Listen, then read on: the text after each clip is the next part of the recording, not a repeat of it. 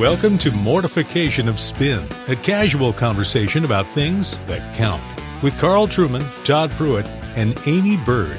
Mortification of Spin is a weekly podcast from the Alliance of Confessing Evangelicals. Let's join this week's conversation.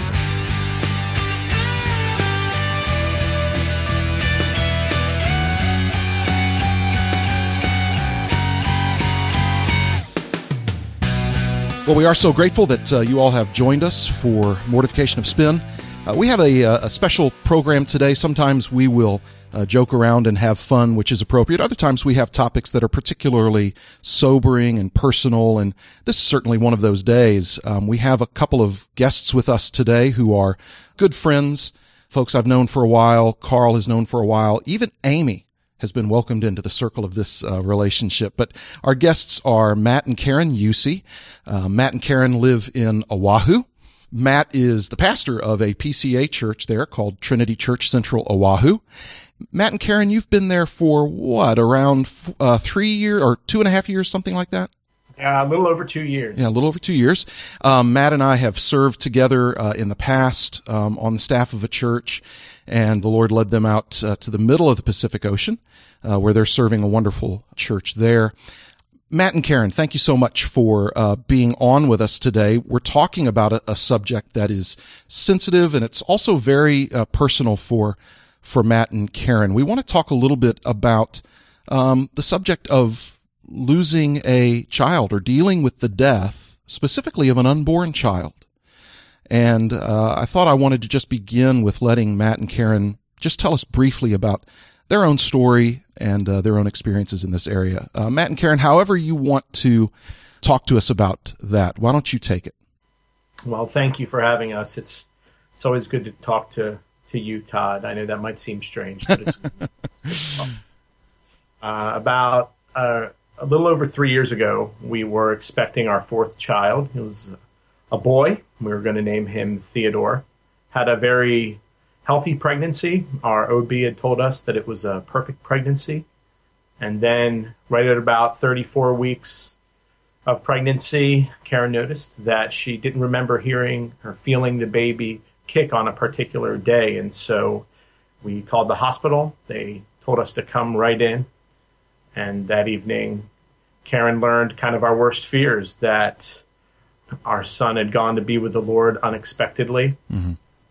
The next morning, we had a C-section to remove Theodore, as all now 5 of our pregnancies have resulted in C-section. We held him for 8 hours in the hospital. We said goodbye. We buried him. And now we await the resurrection, just any other death in this life. I know it's a difficult subject to talk about, but I appreciate you all being willing to do that. One of the things, Matt, that you and I have talked about just recently is the importance of kind of getting our terms right. That when you're talking with someone who has experienced the death of an unborn child, there's really a couple of different ways to understand that depending on what has happened. On the one hand, there are miscarriages. On the other hand, there are those situations that are more accurately defined as stillborn births. Could you kind of explain the difference there and the importance of kind of being specific in our terminology? Yeah, I'd say it is important. On the one hand, it is not to minimize on the one hand or maximize on the other hand someone's grief. It's not to put someone's grief at a lesser, level of legitimacy. Mm-hmm. But we found in tragedy, it's helpful to speak kind of accurately and technically about what happens. And that was our experience. We would have never thought about that before, but very briefly, when you lose a child before the 20-week mark of pregnancy, it's considered a miscarriage. When you lose a child following 20 weeks of pregnancy, it's considered a stillbirth. There's, I think, few women who understand, and men too, mothers and fathers, who understand that the type of pain that comes along with with losing a child like that. And I know as a friend or a congregant in a church, I don't know quite what to say to be helpful to someone in that situation. And I'm also afraid that I may say something that's unhelpful. What did you find in your own experience, ways people could help love you through this grief? I'll take this one. I think, you experience a lot of people. Fortunately, we're blessed to be surrounded by a lot of people that loved us and cared. Honestly, when you don't know what to say, I think you're right in erring on the side of not saying anything. It's much better to not speak than to force it. I think it's helpful for me, especially when people just gave me scripture, because that's the only thing that would, and possibly could bring me true hope. Nothing else, as I would say at the time, like nothing else is predictable, nothing else is certain, but I know that the scripture is true, and it doesn't need to even be particularly or specifically dealing with grief or anything. It's just, tell me about this God who is real. And I think some of the, unhelpful comments that are really hurtful, though well-intentioned, is when people try to give you some silver lining. Well, at least you have 3 other children, or, God's going to use this, or, and those are true statements, but not full in the moment, and maybe whatever, to try to find some silver lining, because there really is no silver lining in this, apart from knowing Christ, right, and trying to find anything on this earth that could bring comfort. Unless you bring my baby back, that doesn't help. And so I think just speaking plainly and just saying I'm sorry, and truly not being afraid to cry, and mention the baby, mention if they have a name, if they know their name, the baby's name, like those are all, help legitimize the grief, because I think it's a silent suffering right. for women. Yeah, and Carl has something, but I did just want to underline, Karyn, what you just said about not being afraid to mention the baby, to talk about the baby. In your case, you carried to 34 weeks. That child had a name, and to not be afraid to use that name, indeed to use that name, right, when talking to you all about him. Those are important. I just want to underline those because I want people to hear that, and to keep those things in mind. Yeah, my question, Matt and Karyn, is this. You had 3 other children, of course, at the time. Children find it difficult enough adults find it difficult often to conceptualize death, the idea that somebody was there and then they're not there anymore. It's compounded when the person has never been seen as a live human being, for want of a better way of putting it. But presumably your kids, or certainly the older kids, were looking forward to having a brother. How did you handle for want of a better word, the pastoral fallout with your own children relative to the loss of the child? That's a very good question. I remember when we returned home after learning that Theodore had died. Remember, Theodore's still inside Karyn's belly, and we were making plans on returning and having surgery. One of our biggest concerns was, how do we tell Stephen?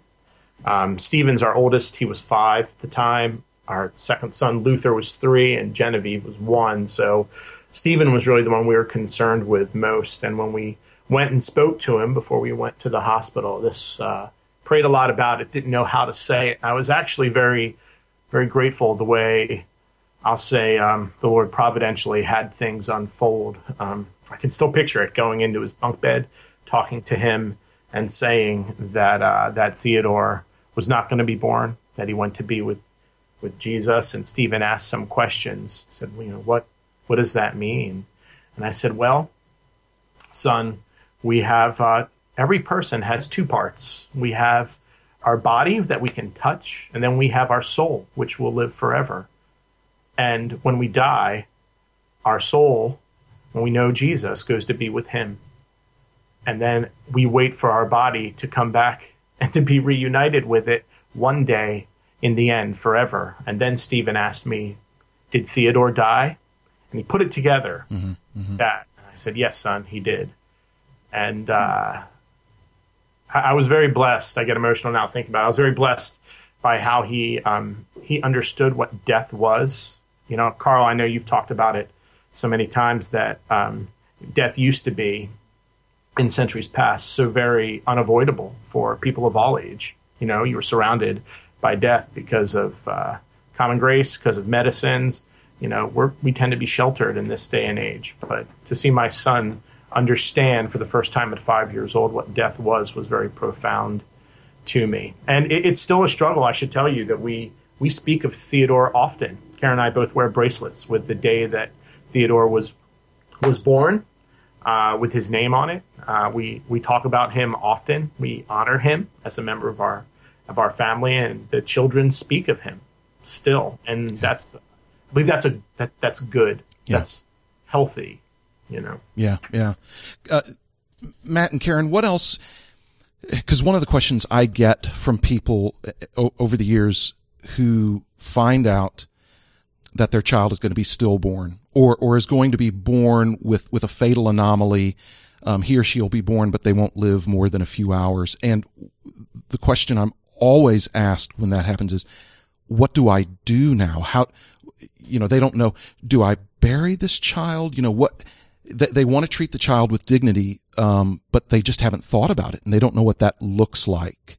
What kind of counsel would you give to them, to that couple who just now gets that news?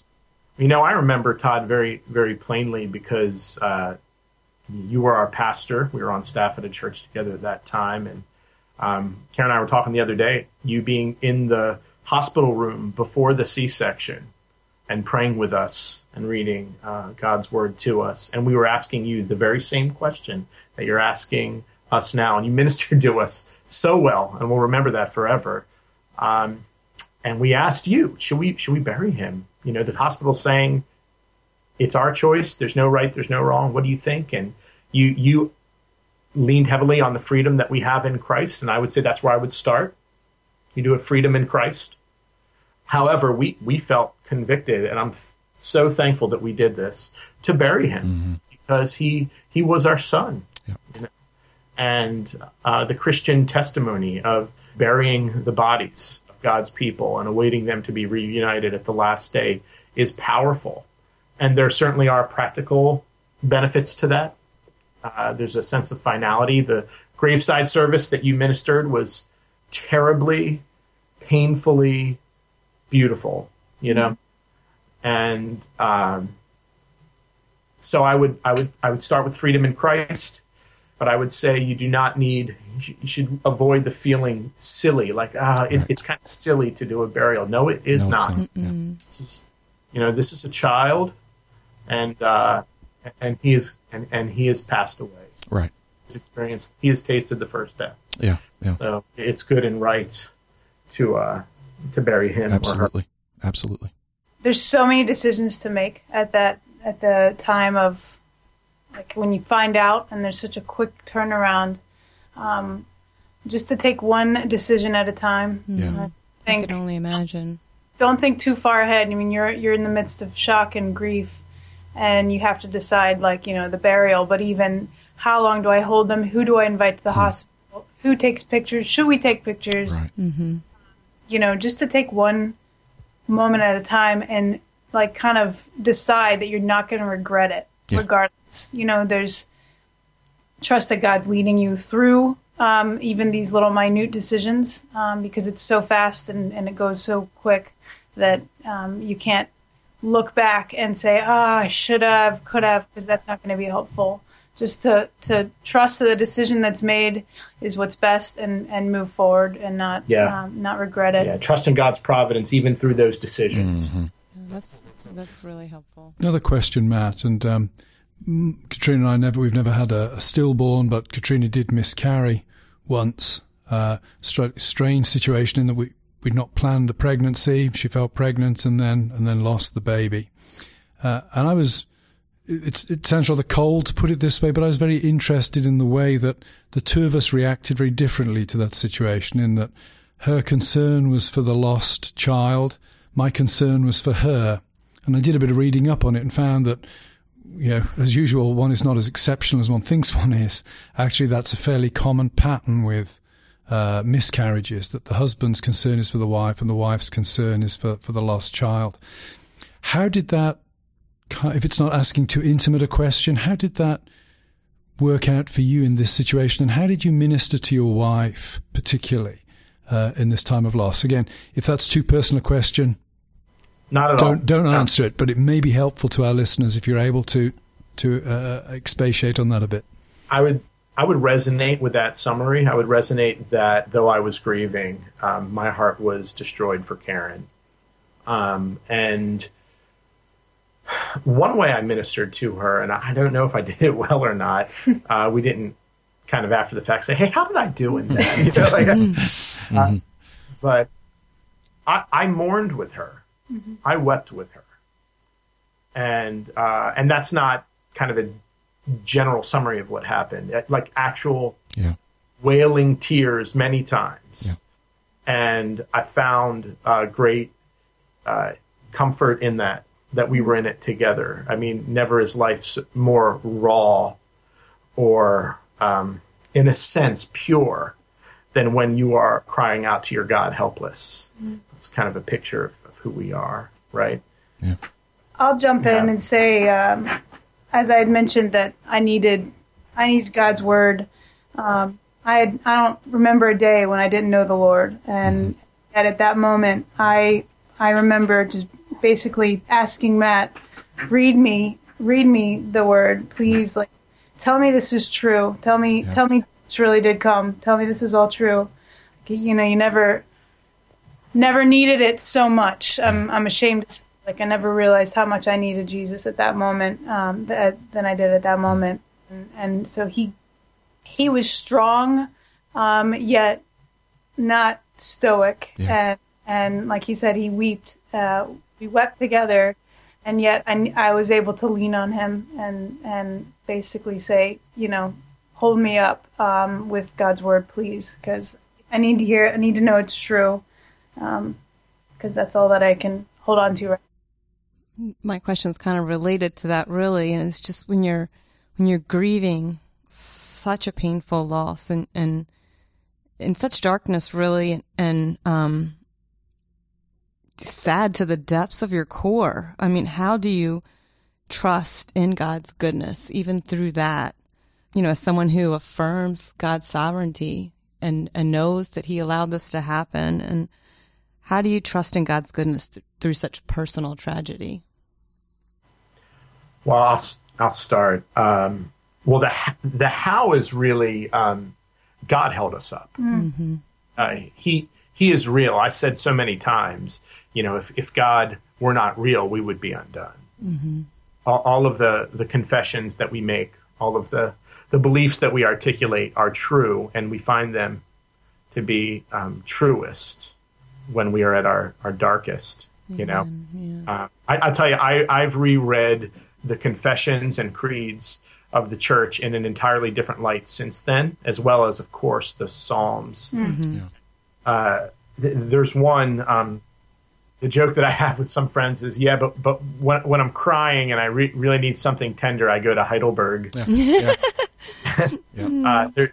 Question and answer 26 in Heidelberg, when treating the Apostles' Creed, asks, what do you believe when you say, I believe in God the Father Almighty, maker of heaven and earth? There's a line in there that I've thought about so many times in which it says, He will provide me with all things necessary for soul and body, and further, that He will make whatever evils He sends upon me in this valley of tears turn out to my advantage, for He is able to do it, being Almighty God, and willing, being a faithful Father. Mm. It summarizes the entire human existence before the return of the Lord as a valley of tears. Yeah. And you realize that there are so many points in your life that are defined by mourning. And we are living in a world under the curse. We are living in a world where there is death that was not a part of the original plan, and praise God will not be a part of the glorious estate that he will bring us into. And there is comfort. There's amazing comfort in knowing, though death is an intruder, and though death has lost its sting, ultimate sting in Christ, that God's people for centuries have said and confessed that, yes, this world is filled with miseries. It is filled with tears, and God is with me and can use them for my eternal and final salvation and good. So I would say being able to reread and understand more clearly what has been written by the saints of old it was almost revolutionary, I'd say. I have to follow up there, Matt, with question 27. You've quoted question 26, but question 27 is beautiful as well. What do you mean by the providence of God, the almighty and everywhere present power of God, whereby, as it were, by his hand, he upholds and governs heaven and earth and all creatures, so that herbs and grass, rain and drought, fruitful and barren years, meat and drink, health and sickness, riches and poverty, yea, and all things come not by chance, but by his fatherly hand. Yeah. And I'll say, I said this a lot, and it's given me hope even for others now. But when I would not say I'm not a superstar believer, and I certainly am really good at feeling sorry for myself, and self-pity is a strength of mine. in the midst of losing Theodore, I got to experience truly how faithful God is, because I know, given who I am, I should have turned to just, I don't know, to go hide in a cave and never come out of sorrow. And God absolutely God in his faithfulness kind of held me up in the midst of that and brought to life his word. And I think it was so powerful. I just listened to it again recently, but Todd preached a sermon actually the Sunday before we lost Theodore. I didn't hear it in church. I don't know, for some reason I wasn't there in the sermon, but it was on Psalm 23, and just how powerful that is, that God really does run us down with his goodness, and it's for his name's sake, so we know it's true. It's a brief paraphrase, but it really is true that God is faithful, and I'm faithless. That's good. With us in the valley of the shadow of death, right? With us. You know, I remember well being there with y'all. I was so pleased that you both decided to bury Theodore and have a graveside service for him, because I just think that that's the best way. I've never encountered a family that was not deeply thankful that they went ahead and made that decision. I think sometimes people will avoid that because they think that's going to extend their pain and their sorrow. But I was so very pleased that you all made that decision, even though it was going to perhaps extend some of that, although I don't think that's necessarily true. You have to go through all of the details at a time when you're grieving and that sort of thing. But the fact that you treated him with such dignity and went through this important ceremony that we as Christians have, as you mentioned earlier, Matt, of committing our beloved to the ground. There is such a powerful symbolism to that that's tied to our confidence in the resurrection. And that parents who have a stillborn child should not feel odd at all about committing that child to the ground, for all the reasons that you would do that for any other member of your family. Right. Yeah, absolutely. Absolutely. There's probably a general feeling of, I don't want to do anything silly. Right. As strange as that sounds, I'd say that theme runs through both the grieving, which may surprise you, but also those who want to comfort those who are grieving. Yeah. they don't want to say something silly. And so there's a kind of a knee-jerk, either don't look at people who are suffering, who have lost a child, don't look at them. And then, of course, the reaction from the parents are, I'm here. Right. You're not looking at me doesn't make my pain go away, my devastation go away. Yeah. And it also causes people to want to, as Karyn had mentioned earlier, give us silver linings. Say something that will, in effect, leave this grieving person with a happy thought about me, the person delivering it, Yeah. And, the advice that we would give to people on top of that is just mourn with those who are mourning. The Lord blesses those who mourn. Weep with them. Say, I am so sorry. There's strange things that blessed us, like Facebook messages. That may seem silly, but I can still remember one friend from church who just wrote, devastated. Yeah. And I still remember that. And thank you. Yes, this is devastating, One word. That just say, we weep with you. Yeah. Yeah, Matt, you just said something that, I want to make sure that people kind of heard and understood. That is that please don't go into somebody's grief with the idea that you're going to be able to say something that really wows them and fixes them. First of all, you can't do that. Secondly, I think a lot of times, as you indicated in your statement, sometimes that's driven by a very kind of self-referential agenda to, not about you. I need to feel really good about the advice I just gave. And I know that you all encountered that. We've talked about that. I know that you encountered that. And the last thing that the person stepping into somebody's grief needs to do is to worry about how they come off and that kind of thing.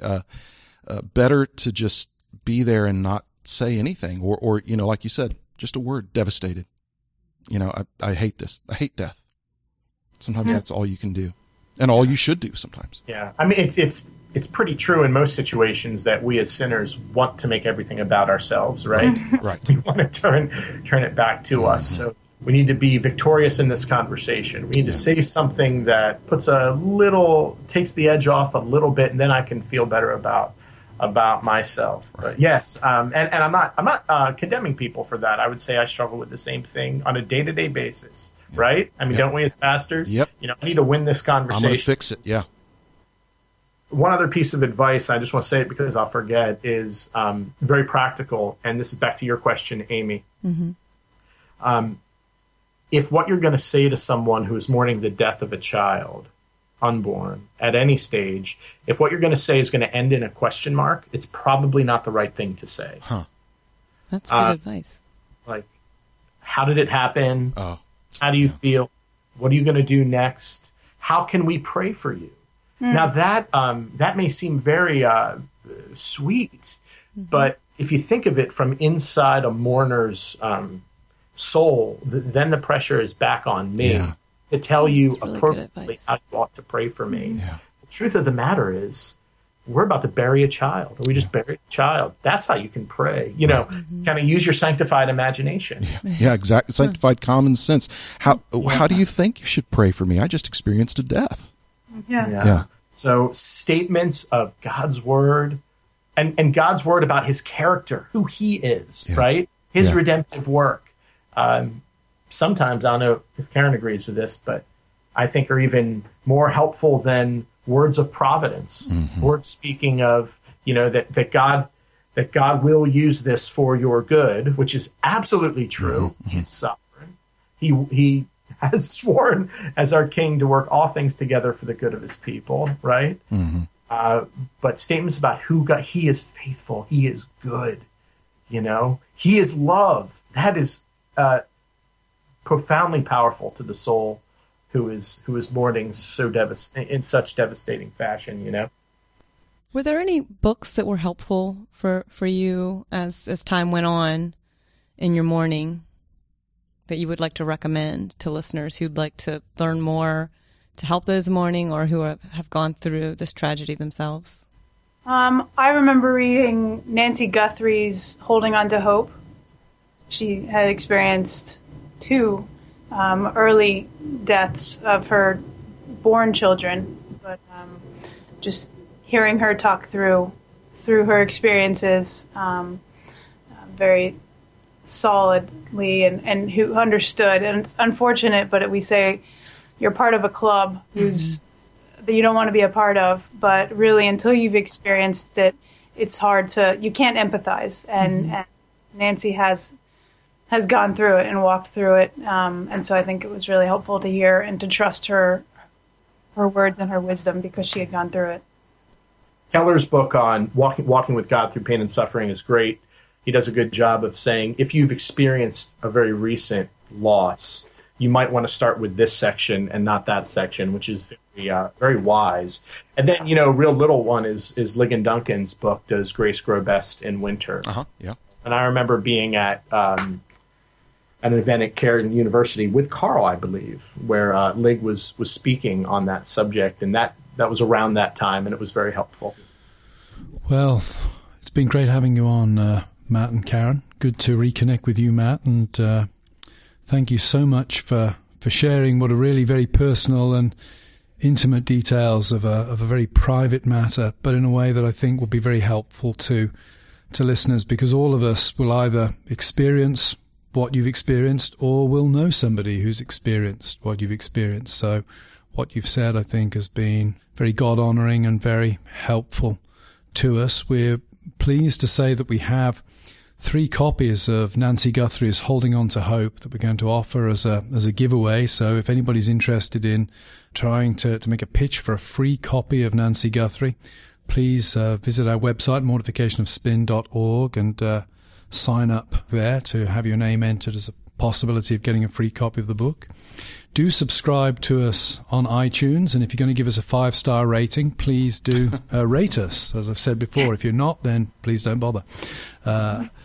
We are donor supported, and we can only do this thanks to donations from listeners like you. So if you've enjoyed this podcast, if you've profited from the podcast, please consider making a donation to continue the work here. So once again, Matt and Karyn, thank you so much for joining us. We trust the Lord will bless your work in Trinity Church of Central Oahu, I think, if that's the correct title. That is it. We look forward to being with you, the audience, next time. Thanks.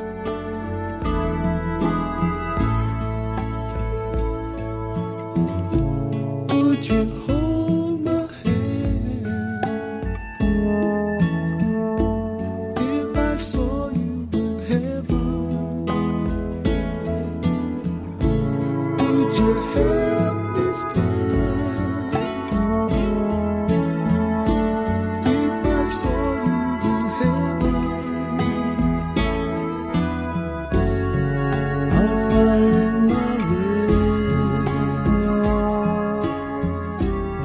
Thanks for listening to Mortification of Spin, a podcast of the Alliance of Confessing Evangelicals. Visit the podcast page and blog at mortificationofspin.org, where we'll have links and other articles from Amy, Carl, and Todd. And while you're there, please subscribe and consider making a donation.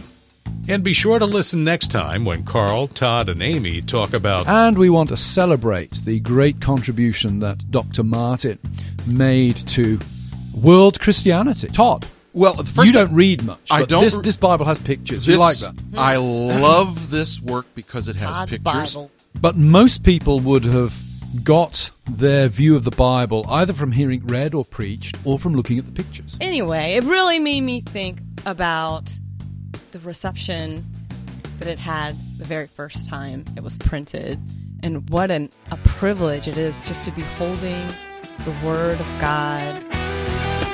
We'll talk to you next time on Mortification of Spin.